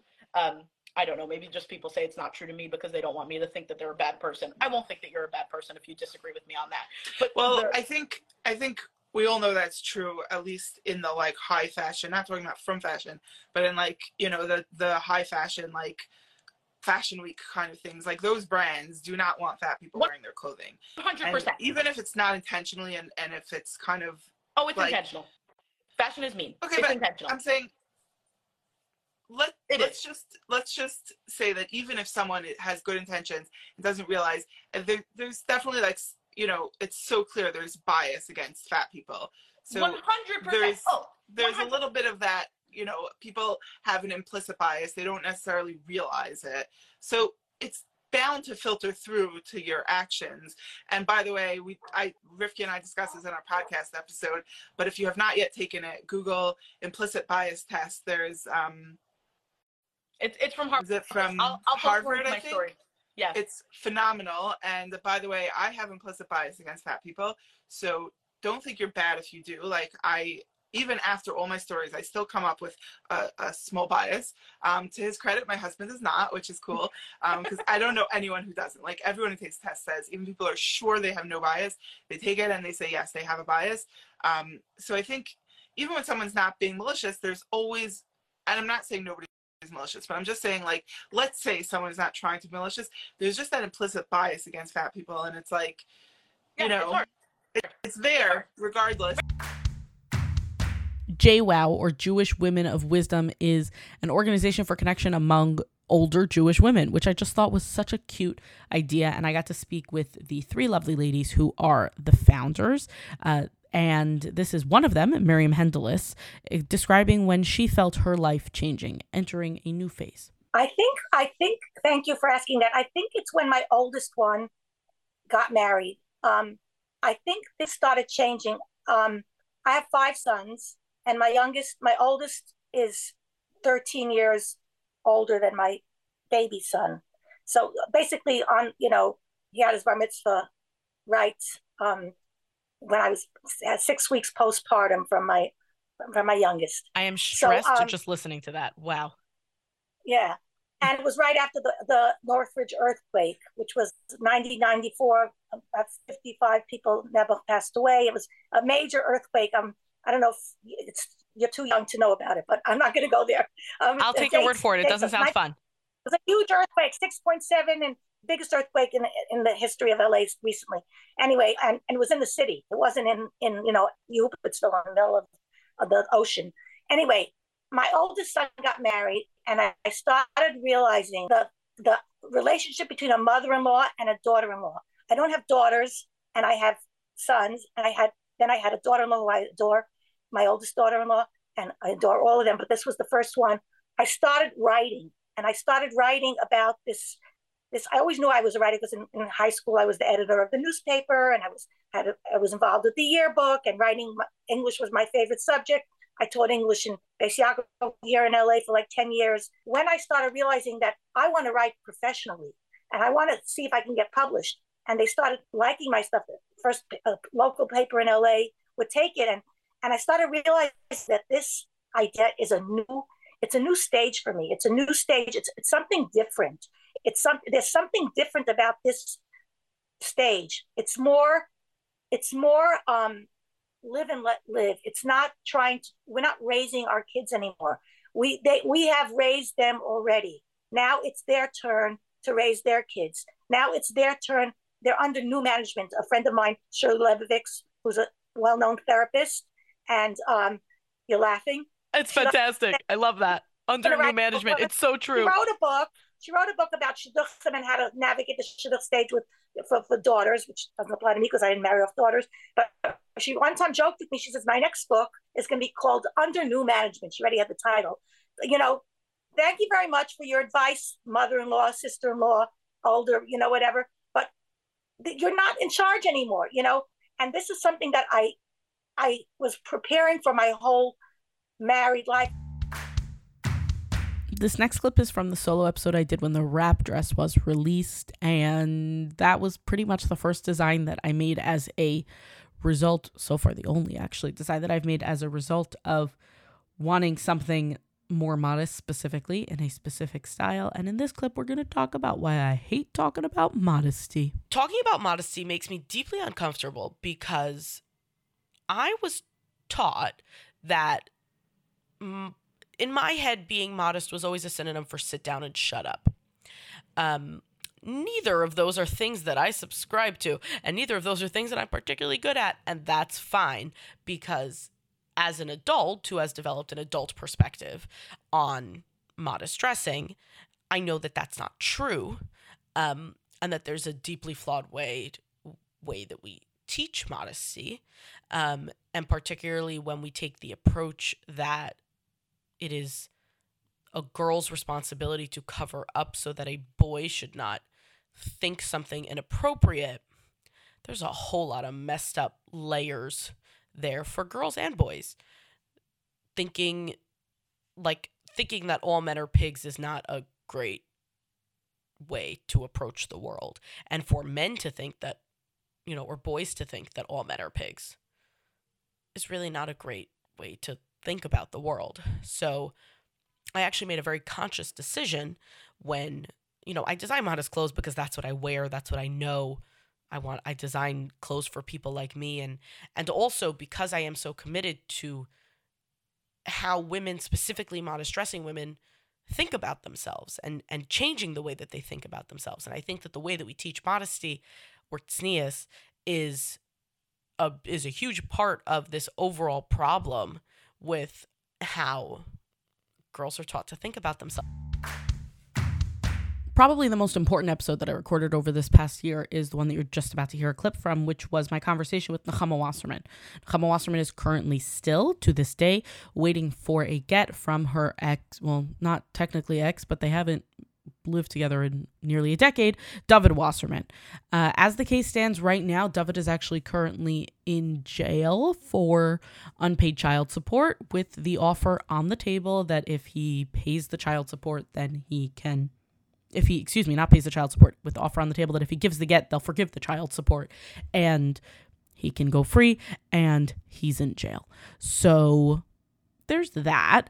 And in this clip from our conversation, Nechama talks about the responsibility of David's family. Here are the facts. He's living in an apartment right now, $2,100 a month, driving a car, going to 7-Eleven, getting coffees multiple times per day, paying for gas, car insurance, lawyers, excessive filing fees to file.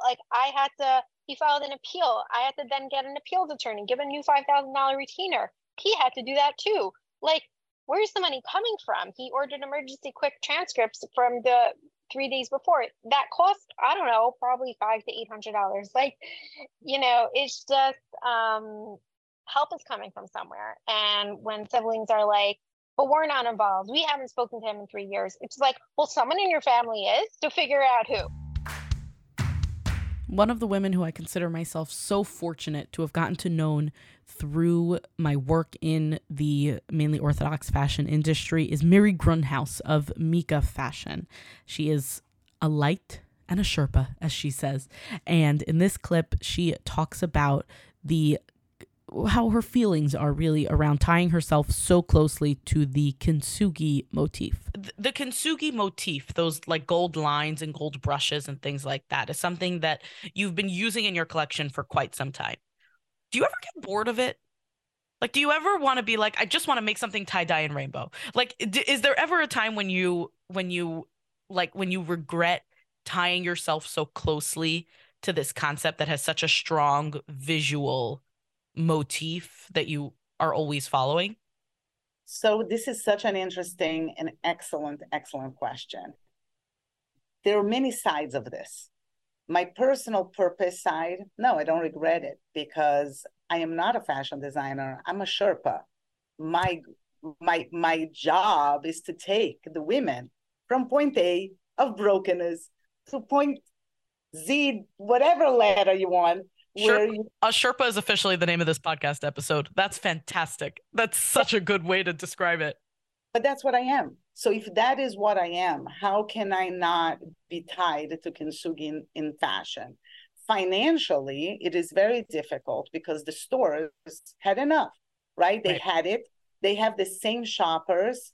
Their shoppers have it. The quality is so good that doesn't get destroyed so easily. It's not Forever 21 that after a few washes you need to get a new one. So they're not actually, stores told me that. They told me to lower the quality so people will come back and buy more of it. I just, I'm still incongruent with my ethics and compliance background that I don't do that. But so there's two sides of it. And because there is the financial side, my husband had 2 strokes, so he no longer works. So the entire job of providing for my family is on my shoulders. So I do have some pieces that are not Kintsugi, and actually for next collection, I'm going to have a whole collection that's not Kintsugi. Kylie Orlobel is a digital marketer and a convert to Judaism. And she, in our conversation, she speaks about, coming up in the entertainment industry as the same time, discovering Orthodox Judaism. At the time, she was dating a man who she is now married to, and he had grown up religious, but was not at the time. And so as she was converting, he was also in the process kind of becoming more affiliated. And in this clip, she talks about what that meant for his very successful comedy career. Yeah, and he was, incredibly funny the first time I saw him. It was again kind of like going to Chabad for Shabbat. I was transported to another level. Like when you see good stand-up comedy, you're just transported to another world. Just how hard you laugh. And after he got off stage, I was amazed because he was in this basement performing for like 30 people, and I'm like, you should be in a stadium. So that was really hard for him because we both knew that he was amazing and he was going to make it. And at the same time, I was kind of like putting the kibosh on that. Now I was still helping him, and I actually became his manager, his publicist, trying to help him. But just that big logistical thing of not being able to work on Fridays and holidays really put a dent in him. Nechama Birnbaum is not known for her stories. She's known for her grandmother's. She wrote the book The Redhead of Auschwitz about her grandmother's story of survival. And in this clip, we talk about the lack of Holocaust education today. So he said it's going to give people inspiration and strength. And also it's important, the Holocaust memorial. And I also, when I started writing, didn't know how many people did not know what the Holocaust was. That was my grandmother's mission. They didn't know what happened. What type of see, this again blows my mind because again, we're both, granddaughters of survivors. To not know the Holocaust seems to be inconceivable. Like not knowing the Holocaust is like not knowing that Thanksgiving is a thing. Like it's just, that's exactly what I feel like. And it's feeling, not knowing the Holocaust feels like not knowing how to breathe. Literally, it's just part of history. Part of my existence. Right. It's just there. And my grandmother would always say, people don't know, people are forgetting.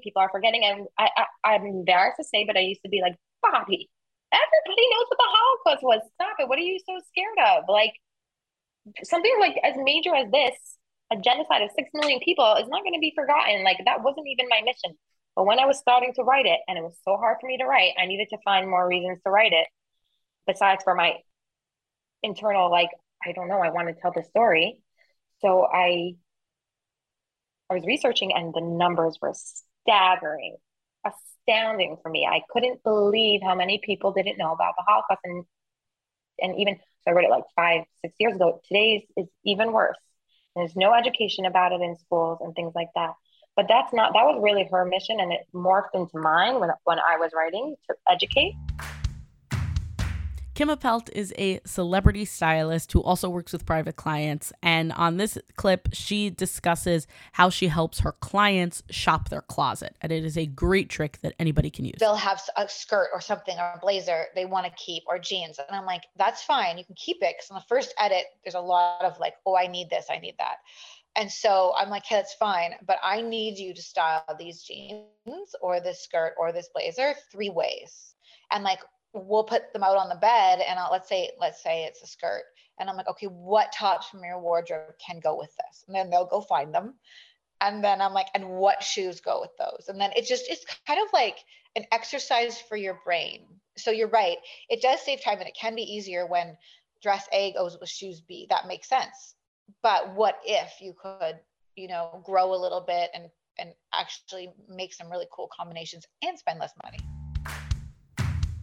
Dr. Marcy Forda founded the organization Atzmi to help combat eating disorders among Jewish girls. She specifically geared this program incorporating Torah ideals and concepts, and it is being taught in schools, and it is a really, really fantastic program. And on this episode, we discuss a little bit about what led her to found the program, how it works, and all of that. And we also discuss some of the things that make us more prone to eating disorders as Jewish women, and specifically Jewish girls. And in this clip, she discusses the perfection ideal. They feel a lot of the time that their moms are perfect, right? They have a baby, and they right away, either they're going back to work, or, they're back to lunches, they're back to having company over for Sabbath, they're back to, helping with the homework and doing everything in their career. And they feel that their moms are perfect. This is almost impossible for them. We know no one's perfect. We know the mothers are struggling, and they don't want to put that burden on their children, but they don't understand that if they don't let their child know that being perfect is not expected, it's not normal, we're going to have struggles, we're going to have, difficult things that we can't do or whatever, we're going to need to ask for help. If we don't normalize that, then we are actually making it very difficult for our children. This next clip is from the solo dress that I did around the release of the pleat dress. And part of the process of making the pleat dress that was so exciting was that I got to do something new with that self-covered belt. So this is a little bit more on that. I was speaking with my factory, and I explained to her what I wanted to do. And I had other subcontractors that I had worked with in the past to do things like bias tape or covered buttons or like little notions like that. If you think about the drawstring dress, for example, the actual drawstring that is around the waist, that needs to be made by somebody else. It's a special equipment. So you send them the fabric, and then they make it from it and that kind of thing. But doing the belts is its own thing. It's its own specialty. There's all sorts of extra equipment. There's all sorts of extra steps. There's all sorts of extra stuff that goes into making a belt. And it really took me back to the beginning of the whole company, because the way that I found the belt guy was the same way that I found my original factories, which was I was in the garment center, and I just started Googling belt manufacturers and made phone calls, and anyone who didn't pick up the phone, I went to the address that was listed and spoke to who I needed to speak to and saw their operations. And I mean, the difference between my level of knowledge now and then is shocking, staggering, really. So this was, a 2-hour process as opposed to then when it was like a 2-week process, but it was really, really nice to find. It was really nice to find, and I'm very happy with who I ended up going with. They did beautiful work, super, super high quality stuff, and the pleat dress has a really nice big buckle belt. Nechami Tenenbaum is a good and dear friend of mine, and she recently made a huge change in her business. She renamed from Carmela Cosmetics to Defiance Beauty. So in this clip, she talks about setting ego aside and doing what is best for the business. Really hard as business owners, especially when you have certain expertise. Like my expertise lies in marketing and business. Like I literally have an MBA in marketing from university, like, you know what I mean? And I'm saying that because I had to take away my ego and be like, he's right. Talk to my team, talk to this new team, discuss things, and realize sometimes it's really important to just listen to people who have a lot more experience than you. And of course it has to resonate with you. And of course you can't, ignore your own, gut feeling. But it's really important to try to combine the two. So he said to me, he was like, how does that feel to you? And I was like, you know what? It feels really good. So at the end of the day, yeah, Carmela Cosmetics is my baby, but like Defiance Beauty to me sounds so much more compelling and richer. You know what I mean? Right. Yeah, I do hear it. I hear it. And the way that you phrase it, like, again, like I know all the background with the Kerem and everything. So like I attach that meaning, but if you don't need to like put a footnote on Defiance Beauty. I know exactly what it's about. Exactly. And it's a fantastic name. Thanks. Yeah. So it's just, and it's funny because we have to trademark it Defiance Beauty by Nakhami. So that was also another thing because my name wasn't in Carmela at all. Besides it became part of it. Like I think people started realizing, associating Nakhami with Carmela, like random like dating events. People come over to me and be like, "Are you Nakhami from like the makeup?" And I'm like, "Yes, I am. Thank you. Not the time for this." Right. Let's move on. But yes. But yes. So yeah, it's hard. Sorry. How do you feel about your name being on it? This is the first time that it's like by Nakhami. This is it is something that you've created. Yeah. So I feel it's a combination of nerves and also being proud of it. You know what I mean? Because this is also another baby. Esther Goldstein is a trauma therapist who is in practice in the 5 towns. And in this clip, she discusses why we repeat harmful behaviors. If I could just comment on that, like, of course you think that way. Of course you think that way, like, just put the drug down or just put the needle down. Of course you do. The same way I could have a friend who's calling me about a relationship that she's in. And all I think about is this person cannot give her what she wants. Like, why does she keep dating him? Or I can hear a teenager that literally keeps going back to this coolest kid in the class, keeps ignoring her and shaming her. Or I could listen to the lady who keeps going to the same, desperately wanting to belong to the same social group. And she's going to these, gym classes because she's desperate to belong. And all I'm thinking is, woman, retain your dignity. Don't put that energy in. And we're going to find you better friends so that you're not chronically feeling like a misfit and like you're losing your self-respect. But here's the thing. Of course, we're thinking that. And there's health in that because it's just like wow, we're seeing that this behavior is not getting you to where you want to go. Now, here's the piece. When somebody's if somebody's desperately trying to belong in a social group or someone's reaching for that needle, I know you're thinking, there are 2 different ends of the spectrum. Of course they are in terms of functioning. But what I'm thinking about, and I'm going to sound like a trauma therapist here just for a second, but what I'm thinking about is who's the little child inside of them and what are they desperate for? Because when I see this 42-year-old woman going to this gym class, I see her desperation to be liked. I see a little child. I'm looking for the emotion. There's like a desperate need to like, could you just like me? Could you just like me? And that little kid doesn't have capacity to see. This is a 42-year-old woman who actually has 2 best friends from childhood who really adore her, a husband who loves her, and children who respect her to the moon and back. She's feeling like a little kid who's saying, can I belong? Could you think I'm cool? I just want to be part of you. And that's what we want to work with, because what's happening there is that there's some kind of belief, there's some kind of behavior that this person is engaging in, and they're not oriented to the possibilities of being able to engage with other kinds of people. And just so you know, in terms of good healing, or even with like the addict, so to speak, we don't tell them just stop the behavior. What I say is, I want to work with a part of you that feels like this is the only possible option. You wake up and your brain goes right there.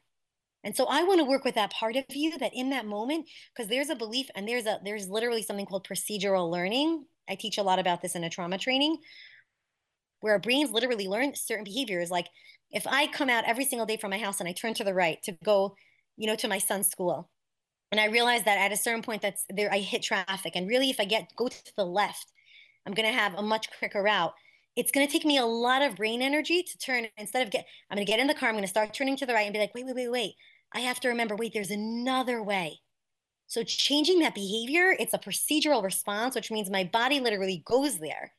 And so in good psychotherapy, or even in good change of behavior, or in, working with that shift, and we'll talk about community and connection, we can change it, but expect that both those behavioral changes, one, we want to identify that part that's stuck in that place, that it feels like that's the only possible thing, and to help it see there's another way. And then 2, to work on behavioral change, or changing the neural networks in the brain so that it can actually engage in that lady actually not going to that place.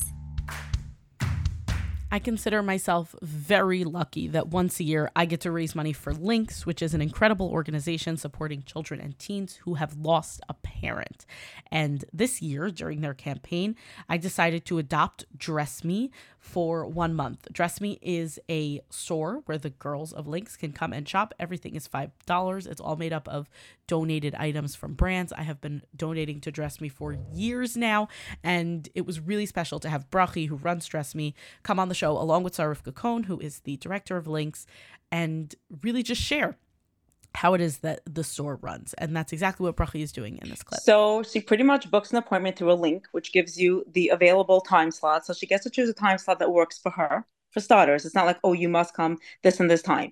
So she comes at her appointed time, and she's there alone with a personal shopper. I have about, I would say by now, about 50 to 60 shoppers that take appointments. And it's in the mornings, it's afternoons, it's evenings, it's Friday, it's Sunday, it's Erev Yontif, it's whenever, before every holiday, whenever busy time, no matter what, they can book an appointment.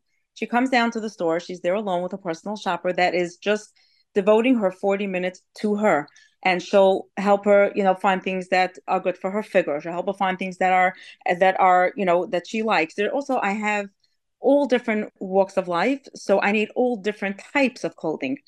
We have from Lakewood, from Passaic, from Borough Park, from Williamsburg, from Belgium, from Antwerp, from Florida. I mean, you need all different types of clothing. So that's what I try to bring in as well. So really, we satisfy every single taste that there can possibly be. Miri Friedman shares her life online. She's best known as Mom Wife Actuary. I had her on for a conversation about work and life and loss. And in this clip, she shares on going back to work after experiencing a stillbirth and how the kindness of her managers played a huge role. I got my full leave. I don't know if that's typical for everyone, but because, there's no taking care of a baby. And so I wasn't sure if they would say to me, you have to come back after you heal. But they gave me the full 16 weeks. And yeah, she just really, even just coming back, like if you don't want to be on meetings, if you don't want to,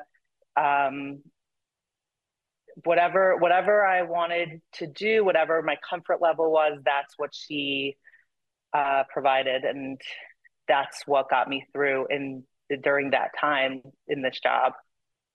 What was your comfort level? How did you transition back? Yeah, so she gave me like a big project kind of and it was really nice of her. So it wasn't like a hands-on day-to-day, which is a little bit what I do now, where I'm working with the sales team, working with this team, like in communication, answering emails. It was more like, hey, we need to figure this out. It'll probably be like a couple weeks of like digging and going through a lot of Excel files and a lot of little numbers and a lot of processing information. And so it doesn't require like a lot of meetings. It didn't require a lot of, interaction with others. And so that for me, and she wanted me to like take the lead a little bit to get back into things. And so I started with that project and then slowly, slowly would, I wouldn't even say reach out, but like start doing tasks that require interaction. And that is where, that's where I struggled the most, because some days I was okay to interact and some days I wasn't. And so to just not have the pressure to ever need to interact was what I needed at that time. But I slowly got back into it, being able to just kind of be on, I guess the word is, when you're at work. My last episode of this year before the anniversary was an emergency podcast recording with Esther Goldstein, who you heard from just a couple of clips ago. And she is a trauma therapist, like I said before, and she's really good at knowing how to navigate traumatic situations like what we are dealing with the current war happening in Israel. And one of the things that she shared that I personally have found to be very helpful were some grounding exercises. And I am going to play you a clip of one right now. What we do is grounding exercises. So what I usually do, if someone is very overwhelmed, is what I might say is like, take off your feet. I want you to be barefoot for a minute. And I want you to literally feel, the heels of your feet on the ground. And I want you to really just notice, like, every inch of your skin, noticing the bottom, how cold or hot it feels to be on the ground.